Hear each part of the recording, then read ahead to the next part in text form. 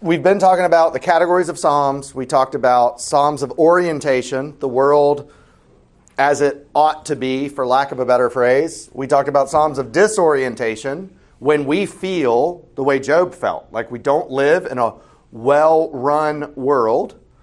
And this week, I wanted to set aside some extra time to dig into a specific type of psalm of disorientation, which are the imprecatory Psalms. What do we make of them? Scripture teaches about love, forgiveness, mercy, pretty consistently, pretty relentlessly. And then you come to the imprecatory Psalms like 109 and 137, and you're taken aback a little bit. Remember, I didn't grow up in the Reformed tradition. I grew up in first the Baptist and then the Charismatic traditions. Charismatic tradition feels like an oxymoron when you say it out loud like that. Sort of charismatic anti-tradition. How about that? And I remember very clearly the first Sunday when I went to college. Daphne and I went to the college of the Associate Reformed Presbyterian Church. Neither one of us went to that college because it was the ARP college. We both went there and it happened to be the ARP college. And so the first Sunday, like every good freshman student, I had planned out exactly where I was going to worship that Sunday, and I got up raring to go to church. No, did none of that.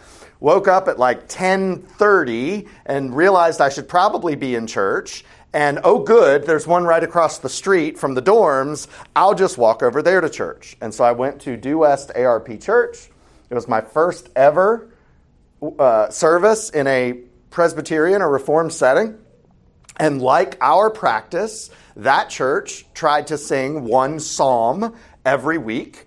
And so we stand up for, it's either the second or the third hymn that morning, and they were just singing through the Psalms in order over the years. And so we arrived at Psalm 109.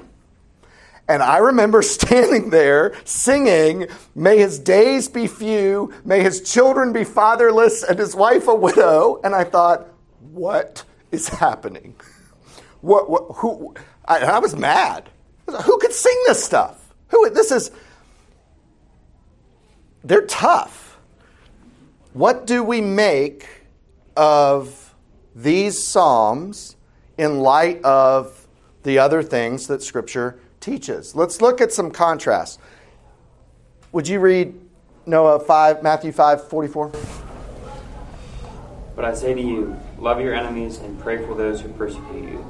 But I say to you, love your enemies and pray for those who persecute you. So let's look at some of these phrases in comparison. Matthew 5:44 says, love your enemies. Psalms 109 and 137 say, may his days be few, may another take his place of leadership, may his children be fatherless, and his wife a widow. All right. Matthew 5:44 says, bless those that curse you. And the Psalms say, happy is he who seizes your infant and dashes them against the rocks. Okay. Matthew 5:44 says, do good to those who hate you. And the imprecatory Psalms say, may a creditor seize all he has, may strangers plunder the fruits of his labor, may no one extend kindness to him or take pity on his fatherless children. All right. One more. Matthew 5:44, pray for those who persecute you. The Psalms, appoint an evil man to oppose him. Let an accuser stand at his right hand. When he is tried, let him be found guilty, and may his prayers condemn him. What in the world? How do we understand these things? Well, over the years, you can imagine there have been a variety of responses to the imprecatory Psalms. We'll start with the one that hopefully is least appealing to us, which is, let's call it the critical response. The critical response, I mean that in the technical sense of the term, literary critics, historical critics, people who approach the Bible and they don't believe that it's God's perfect word anyway. And so for them, they can come up with the easiest explanation for these Psalms, which is that this part isn't God's word. Whether they believe any of the rest of it is irrelevant. This part isn't. And it's what we should expect, and this is the historical arrogance that happens so often in scholarship. This is what you should expect from ancient Neanderthals, is this type of godless, loveless speech. Let me read you a few things from commentaries that I have. I would give you the names of the people, but you don't know them and you don't care. Ultimately, of course, Christians at prayer will keep in mind that in praying the Psalms, they find themselves within a pre-Christian and sub-Christian ethos on a level far surpassed in the Sermon on the Mount. So what you've got in the Psalms is pre-Christian, below Christian, not as good religion, and then Jesus raises this new religion up to higher heights, and that's where love and forgiveness and mercy come in. Another one says that the Imprecatory Psalms display the undisguised gloating and cruel vindictiveness of an intolerant religious fanaticism. It is one of those dangerous, poisonous blossoms which show the limits of the Old Testament religion. So you can see already what's necessary in this view is the strong dichotomy between Old Testament and New. Old Testament God mean, New Testament God nice. That's what this comes down to. And so these pre-Christian followers of God had their hearts filled with this rage and this vengeance and retribution that Jesus would come and himself rebuke. The Catholic Church has removed these Psalms from the Liturgy of Hours, which used to include all of the Psalms straight through, because they say they clearly betray Old Testament Jewish ideas. This is that Old Testament. So even the Catholic Church is drawing this strong line between Old Testament and New Testament. And then one asks, this is a professor at Trinity, I think, how can we really pray those Psalms today if we can no longer truly accept their meaning at every point? We need the New Testament to correct this imperfect Old Testament way of thinking. So this just two different religions in the Old Testament and the New, and it's very easy to say, hey, that stuff is old, it's wrong, it's outdated, it's imperfect, it's suboptimal. Those can't be our view. We can't share that because it introduces two huge problems. One is the discontinuity between the Testaments, and two is the imperfection of parts of Scripture. Scripture doesn't say some of Scripture is good and useful and true. It says all Scripture is good and useful and true, and we'll get to that in a little bit. There's also a more conservative critical response. So these are from some names that you would recognize who are in general more toward our side of the spectrum, but still get this wrong. If you've ever read Halley's Bible Handbook, that's a familiar layman's commentary, but it says that the Imprecatory Psalms are the opposite of Jesus' teaching, and that it's because in the Old Testament, God accommodated himself to human ideas. He was working with what he had, and then in the New Testament is when he begins to deal with us according to his own ideas.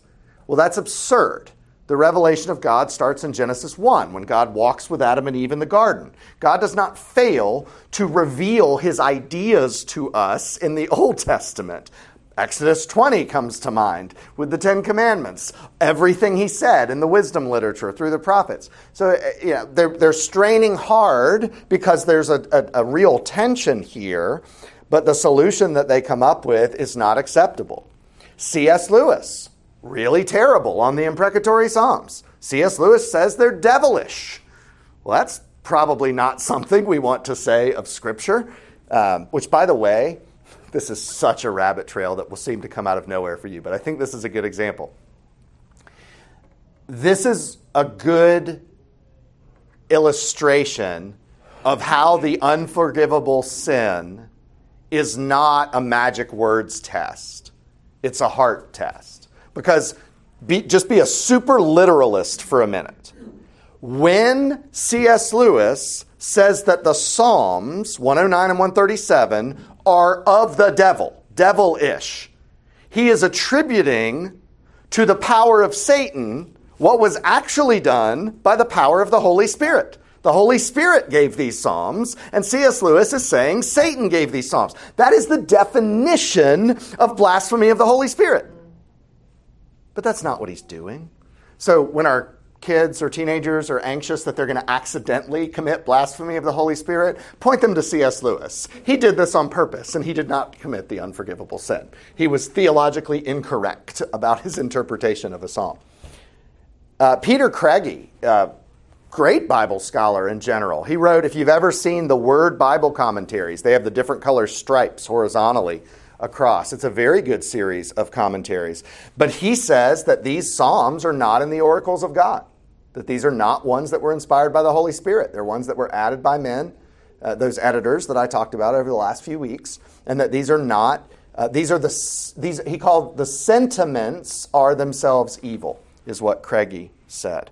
And so the summary is, of this more conservative critical view, that the parts of the Old Testament are inferior to what Jesus had in mind. They're inexcusable in light of what God was teaching. These are the words of man in contrast to the words of God. So that doesn't have the same discontinuity between the Testaments problem, but it still has a big problem of saying that not every word of God is perfect. Or I guess they would say not every word in our Bibles is in fact the word of God. That somehow these Psalms are the word of man only. And so that's not acceptable either. But the question is then, what do we do? What do we do with them? Do we get rid of them? Do we ignore them? That's what most churches do. That's probably what many Christians do. We make jokes about them, but we don't engage with them seriously because that would be a little bit uncomfortable. So let me attempt a biblical justification for the imprecatory Psalms. Let me try to talk through ways that we can understand them and perhaps even use them as we use the other Psalms.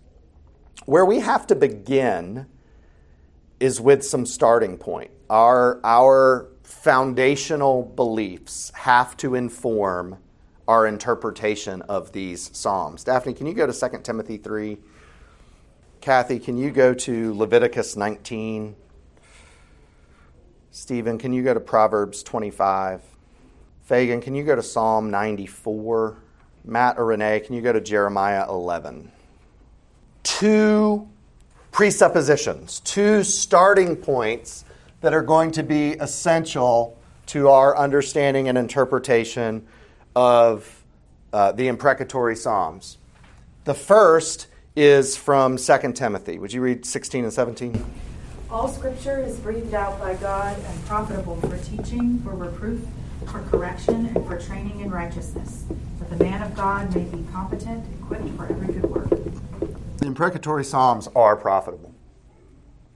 They're all those other things, but they're profitable. They have a purpose that is good for God's people. It's not just that they're true. Paul says that to Timothy. But he also says they have a point.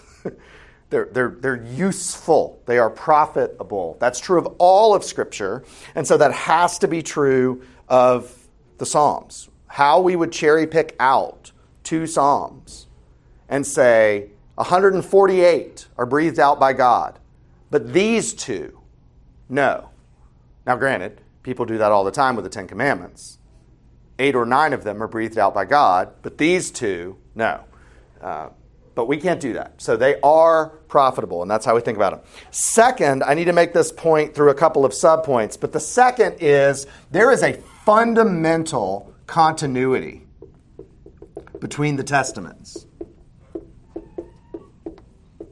There's a fundamental continuity between the Old Testament and the New Testament. This idea, we believe in what's called progressive revelation, that God didn't reveal everything as clearly at the same time. So Genesis 3:16 says that the seed of Eve would come and would go to war with the serpent, and he would bruise his heel and he would crush his head. That's the first gospel promise. But Genesis 3:16 is not quite as clear as John 3:16, is it? They say the same thing, different levels of clarity. So we believe in progressive revelation, things that the Old Testament says in part and in general or in lack of detail become fully clarified in Christ. Things get clearer through the giving of the law. They get clearer through the prophets who point to Jesus. And they get clearer in John the Baptist who says, him. John the Baptist is the last Old Testament word. And John the Baptist's word is him. This whole thing, him. And then you see that unfold. So we believe in progressive revelation. Yes, I'm not saying all Scripture is equally clear. But it is all talking about the same thing. There's not contradictions between the Testaments. There's more detail, more clarity later, not a change of plan or a different idea or a different God. And so there's a fundamental continuity between the Old Testament and the New Testament. And the way I want to demonstrate that when we're talking about the Imprecatory Psalms is to hone in on some of the specific critiques that would be used to break that continuity. The New Testament is love. The Old Testament is personal vengeance and retribution. Well, no, that's not correct. So how do we prove that's not correct? Well, we got to go to the Old Testament. Who has Leviticus 19:18? You shall not take vengeance or bear a grudge against the sons of your own people, but you shall love your neighbor as yourself. I am the Lord. I'm sorry, Kathy, I asked for an Old Testament verse. Right? You heard that. Leviticus. That's old. And what does it say? Don't take vengeance. Love. Oh, that's weird. Who's got Proverbs 25, 21, and 22? If your enemy is hungry, give him bread to eat, and if he is thirsty, give him water to drink. For you will heap burning coals on his head, and the Lord will reward you. Wait a minute. I thought the New Testament said, give food and water. Oh, okay. See, the Old Testament speaks against personal revenge lots of times. Personal revenge was never part of the Old Testament ethic. God never said or endorsed or tolerated or allowed as anything other than sin the desire for personal revenge. That's not something that was new with Jesus. All right, let's try another one. What about Psalm 94:1? O Lord God of vengeance, O God of vengeance, shine forth. To whom does vengeance belong? Lord God of vengeance. Who's got Jeremiah 11:20? But, O Lord of hosts, who judges righteously? Who tests the heart and the mind? Let me see your vengeance upon them, for to you have I committed my cause. What's the right approach to revenge in the Old Testament? It belongs to the Lord. Vengeance is the Lord's because he'll do it rightly. The Old Testament says that again and again. And no matter what doctrinal point you're pursuing, you're going to find continuity between the Old Testament and the New. Slight rabbit trail. There will be times when the form that continuity takes is changed. But the Bible will tell you. So in the Old Testament, in which testament was God concerned about individual purity, about you being pure and setting yourself apart from the world? In which testament was that a concern of God? Both testaments.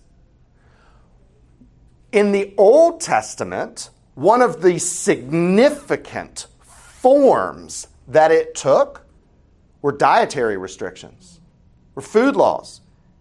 Here's what you can and can't eat, and here's how you can and can't eat it. So that every single meal, 3 times a day, because of some otherwise unnecessary thing you're having to do, you remember, be holy as I am holy. And then in the New Testament, God decides he doesn't care about individual purity anymore, right? No. Jesus comes and says, guys, it was never about the food. It's about all the things that come into you. All the things that come into you will determine what comes out of you and what makes you unclean. That's why to some, all things are clean. And then Peter has this vision, and hey, we get to eat everything now. Yay, I like this. We don't have to have 2 sets of dishes. I'm a fan of this. The same point, there's a fundamental continuity. What does God care about? He cares that his people see that being set apart as holy has consequences. When God sets you apart, this is what we're telling our children when we mark them in baptism. And this is what we should be telling our children as we raise them, pointing them backwards to your baptism, which is, I'm going to say this very carelessly, but bad news for you. It's not about if you want to be set apart for God. You were baptized. You are set apart for God. So you are either living consistently with God setting you apart, or you're living in rebellion of God setting you apart. But there is no neutral option. Your baptism prevents any form of neutrality. God cares deeply that we walk with him in holiness, that we have a daily experience and recognition of what it means to be set apart. That took one form in the Old Testament. He tells us explicitly how and why it takes new forms in the New Testament. But there's this fundamental continuity that we've got to see between the Scriptures. If we start building up disagreements between the Testaments, it's all going to fall apart. Because now you're standing in authority over God's Word, deciding which parts are true and false, which parts are relevant, which parts are old and should be dismissed, and which parts are okay for now. And that's what the vast majority of churches with the word Christian on their sign do today, is they stand in authority over Scripture and say these parts but not those. That is dangerous behavior. And we see where it leads. It leads to a religion of self. That's what we all would do. That's what I would do. That's what you would do. If we got to go through the Scriptures the way Thomas Jefferson did and said, I like these parts and I don't like those parts, I bet we'd be pretty good Bible keepers, because our Bible would be down to just the pages that come easiest for us. And that's an element of that is introducing a discontinuity between the Testaments that isn't there. Hey, Paul. Yep. Quick question. What was the Proverbs reference you just said? 25, 21, 22. Chapter 25, verses 21, 22. Thank you. You're welcome. All right, so now turn to Psalm 109 and put a finger on 137. Paul, are these the only two? Like, are there more? Like, I feel like I should know this answer, but I think you should know the answer, but I can't even say with certainty. I believe these are the only 2 complete imprecatory psalms. There are, if memory serves, lines of imprecation in a couple of other psalms, but these are fully imprecatory psalms. There are 8 that contain lines of imprecation. All right, scan Psalm 109. We studied last week the Psalms of disorientation. We studied the different kinds of Psalms of disorientation. Take a stab, no shame in getting it wrong. What kind of psalm is Psalm 109? Apart from imprecatory, thank you. How would you categorize it in our buckets? Remember, we had hymns and we had wisdom. We had different buckets for types of psalms. Verses 6 through 20 are the imprecatory part. So we're in Psalms of disorientation. We're in a lament. The complaint is verses 1 through 5. The imprecation is 6 through 20. Then there's a plea for help in 21 to 29. There's a hymn in verse 30, and there's confidence in God's response, verse 31. Psalm 109 is actually an individual lament. Complaint, it has this imprecation section, which is new. We haven't seen that in a lament yet. But then it goes back to the standard pattern of an individual lament. Complaint, asking God for help, praise of God, and confidence that God can bring help. That's our lament. But we've added something to the lament. So in this one, you've got, these are verses, 1 through 5 is your complaint.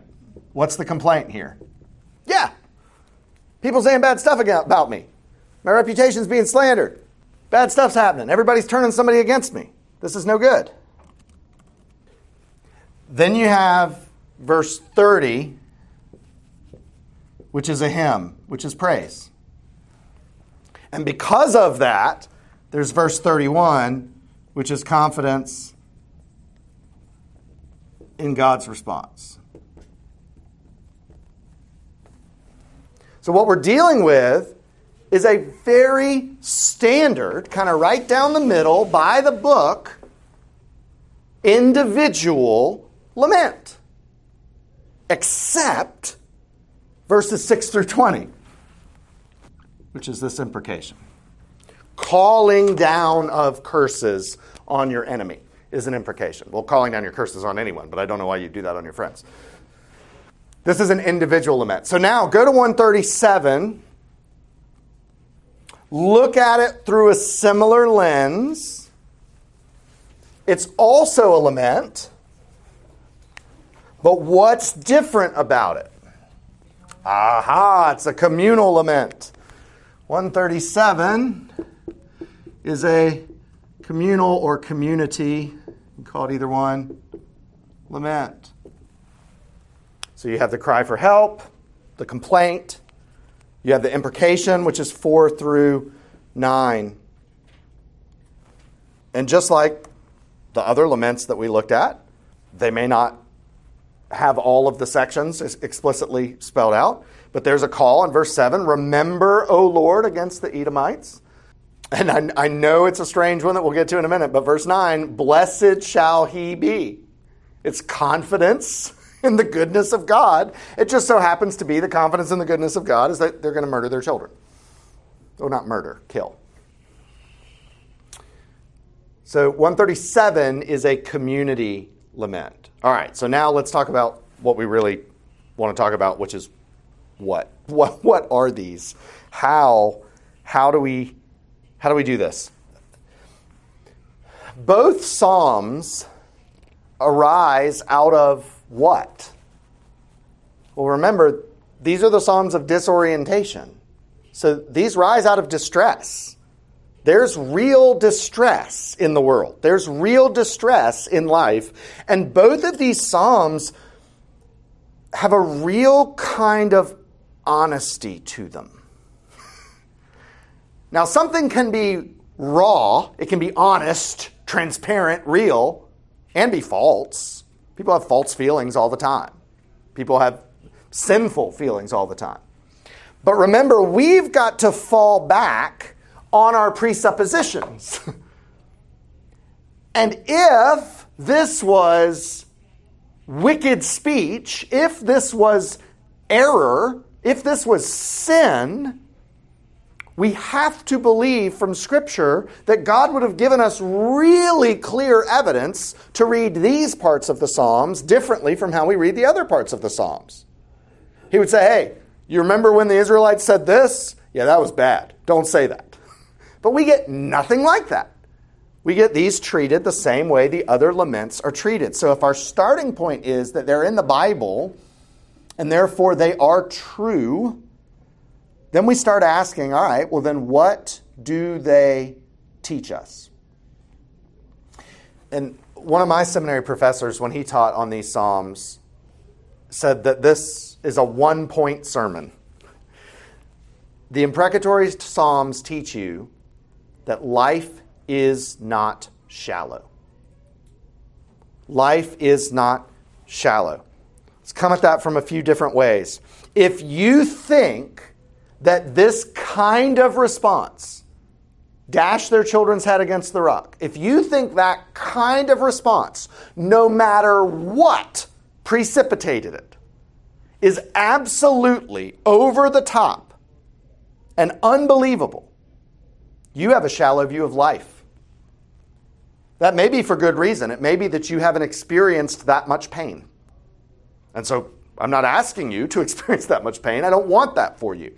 But if you think this type of visceral response is just over the top, beyond the pale, you have a shallow view of life, because life contains deep, deep, deep, deep hurt and serious wickedness.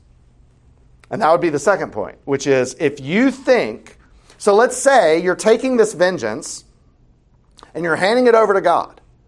And the offensive part of the psalm is the vengeance specifically that you're asking God to do. Well, there's two options that God has. God can say, I see where you're coming from, but no, I'm not going to do that. It wouldn't be right. Or God can do it, and it would be right. And if you think it's barbaric that God could possibly respond this way, you have a shallow view of sin. You have a shallow view of evil.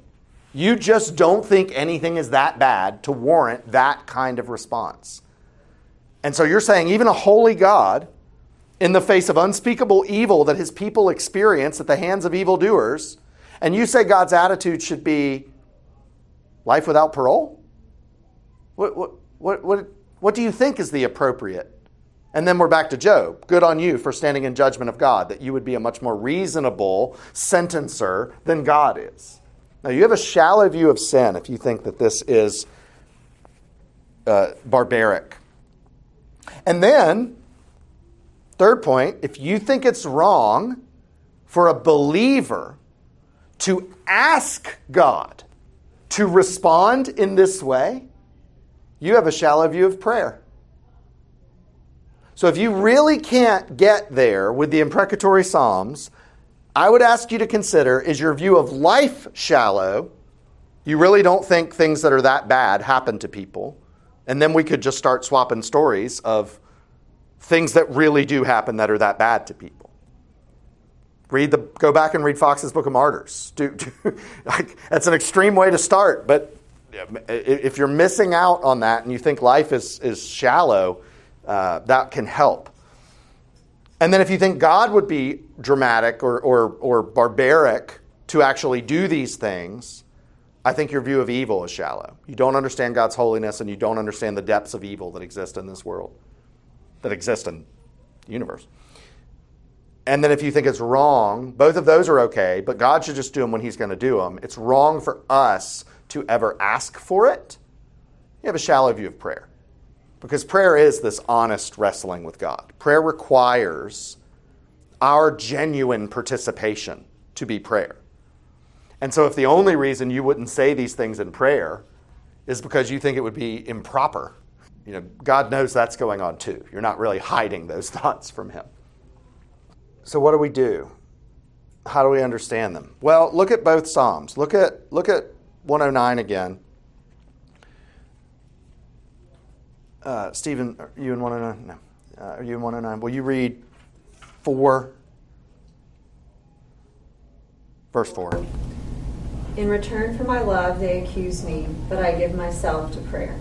I give myself to prayer. What's the psalmist doing in the midst of this cry for curses? He's turning it over to God. This is not personal vengeance. He's turning it over to God. Noah, read 26 and 27. Help me, O Lord my God. Save me according to your steadfast love. Let them know that this is your hand. You, O Lord, have done it. Whose hand? The Lord. Help me, Lord. This is what I believe the best help to look like. I am honestly bringing that up to you, calling out to you for help. But if this happens, it's your hand, not mine. You do this, Lord. I'm handing over my desire for revenge to your justice in vengeance. That's a really, really hard thing to do from the depths of pain from which this person is crying out. The same thing happens in Psalm 137:7. The psalmist commits their situation into the hand of God. Similarly, Daphne, can you read 109:21? But you, O God, my Lord, deal on my behalf for your name's sake. Because your steadfast love is good, deliver me. For what? What's the cause being vindicated here? Your name's sake. Ultimately, the prayer is for the establishment of God's cause, not our own. And it's a really critical part of these prayers. The same thing happens in 137. Is anybody at 137? Renee, will you read 4 and 5? How shall we sing the Lord's song in a foreign land?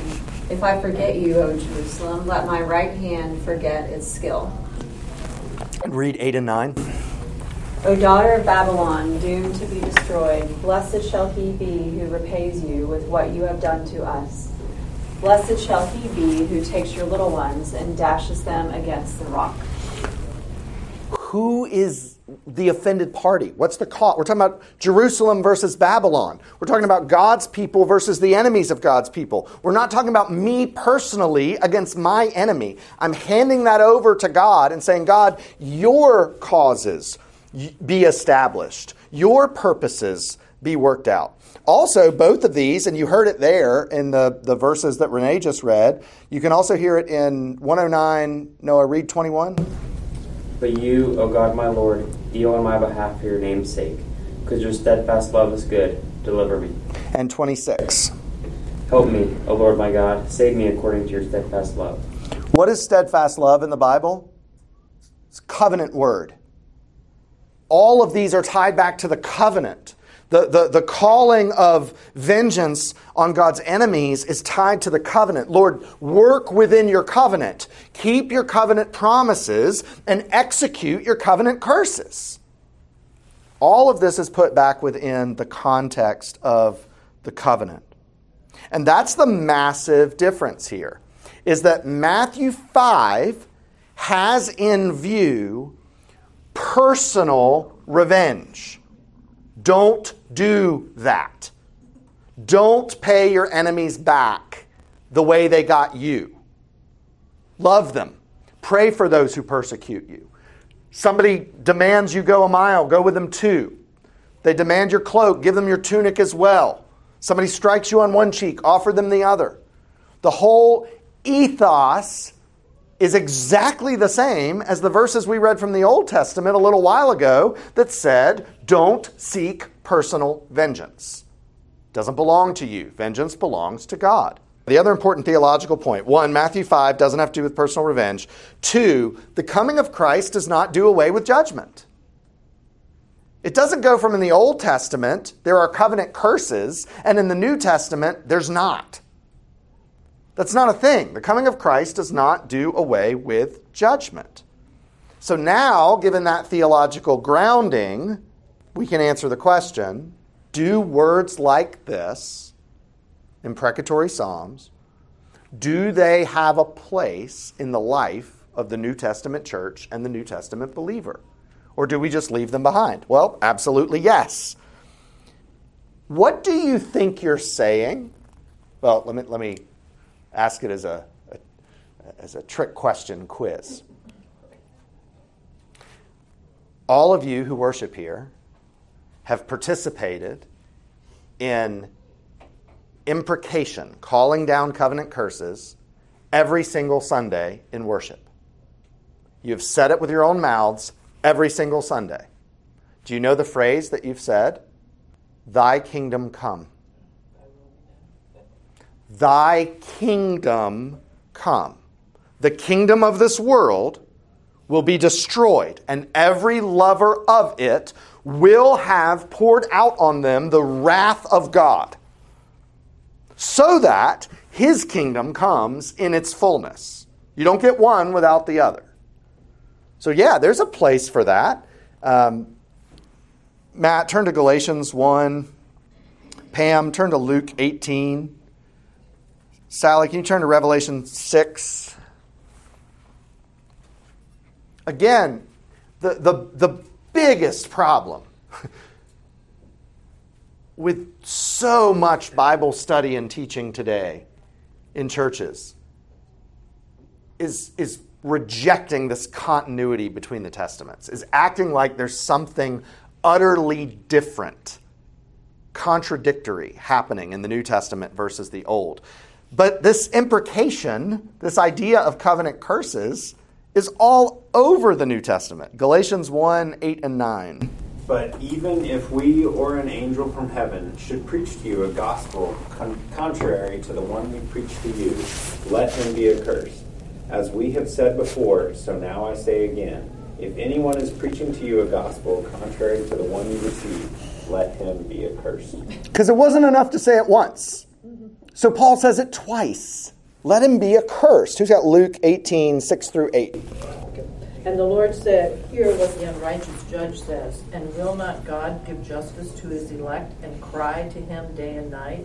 Will he delay long over them? I tell you, he will give justice to them speedily. Nevertheless, when the Son of Man comes, will he find faith on earth? You get it?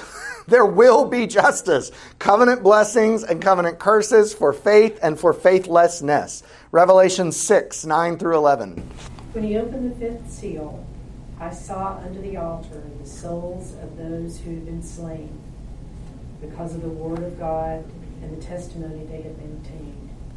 They called out in a loud voice, how long, sovereign Lord, holy and true, until you judge the inhabitants of the earth and avenge our blood?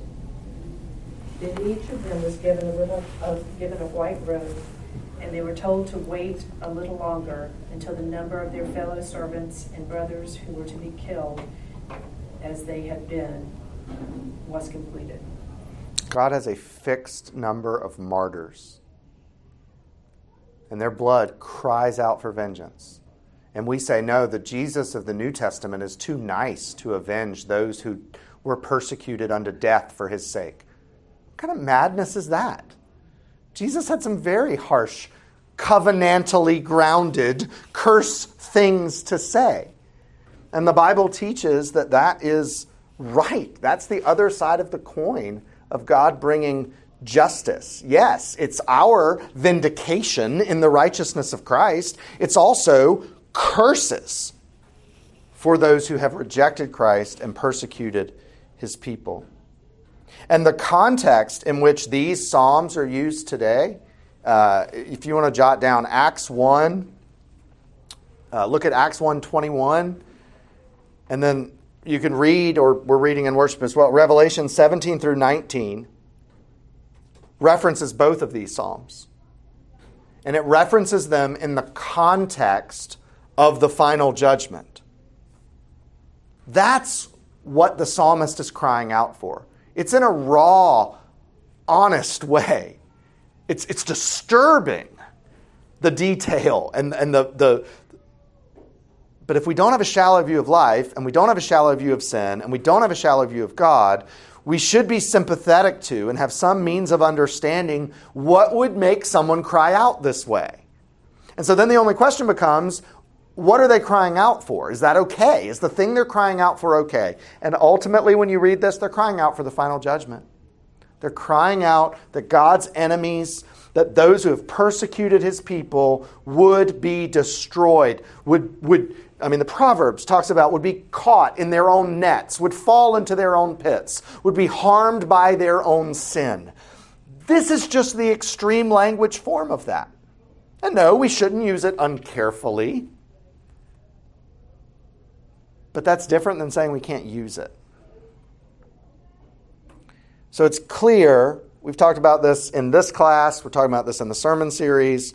The book of Psalms was the prayer book and the hymn book of the people of God.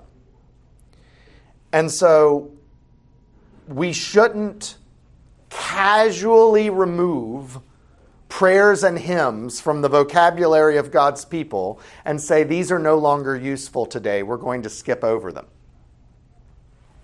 And I'm not an idiot. You can't use them uncarefully either. There are some problems that have to be overcome. One of them is just the mood of our culture.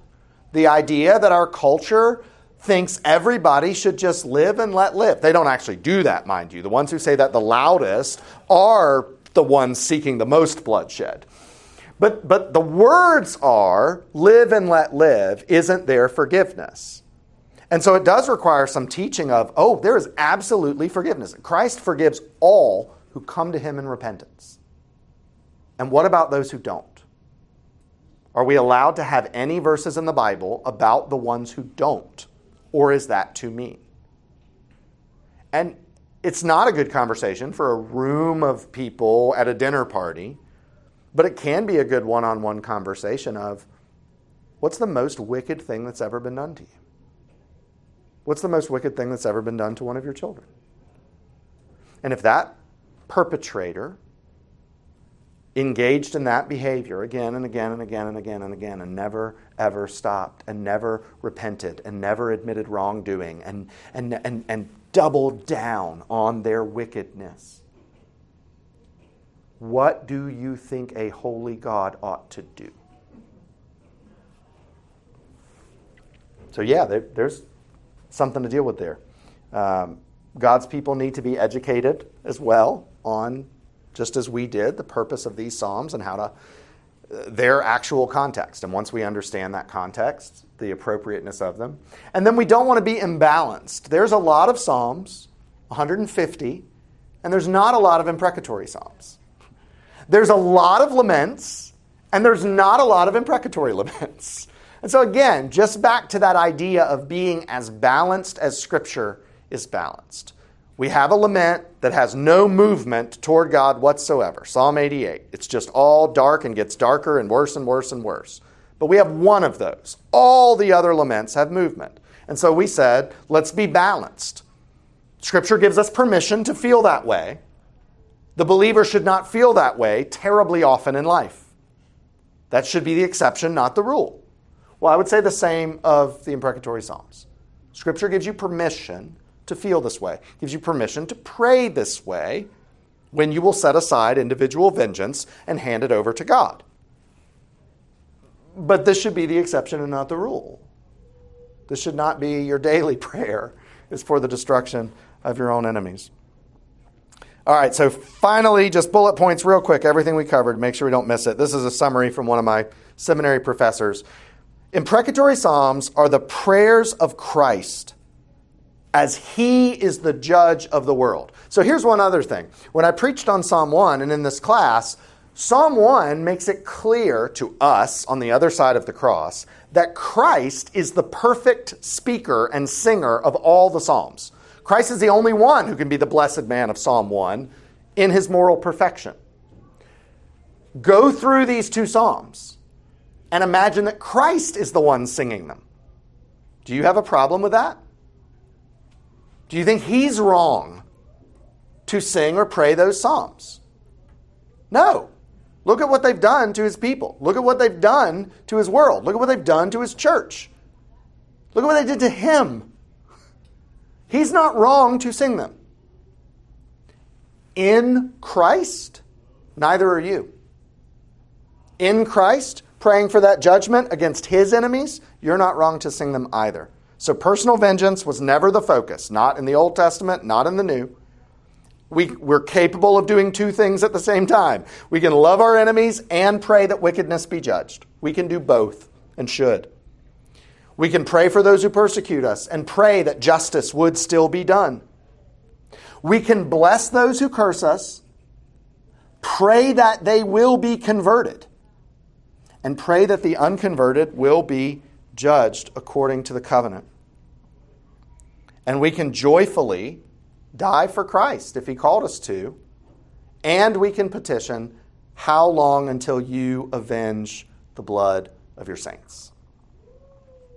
Their intention, because of the finite nature of our minds, but they're not in contradiction.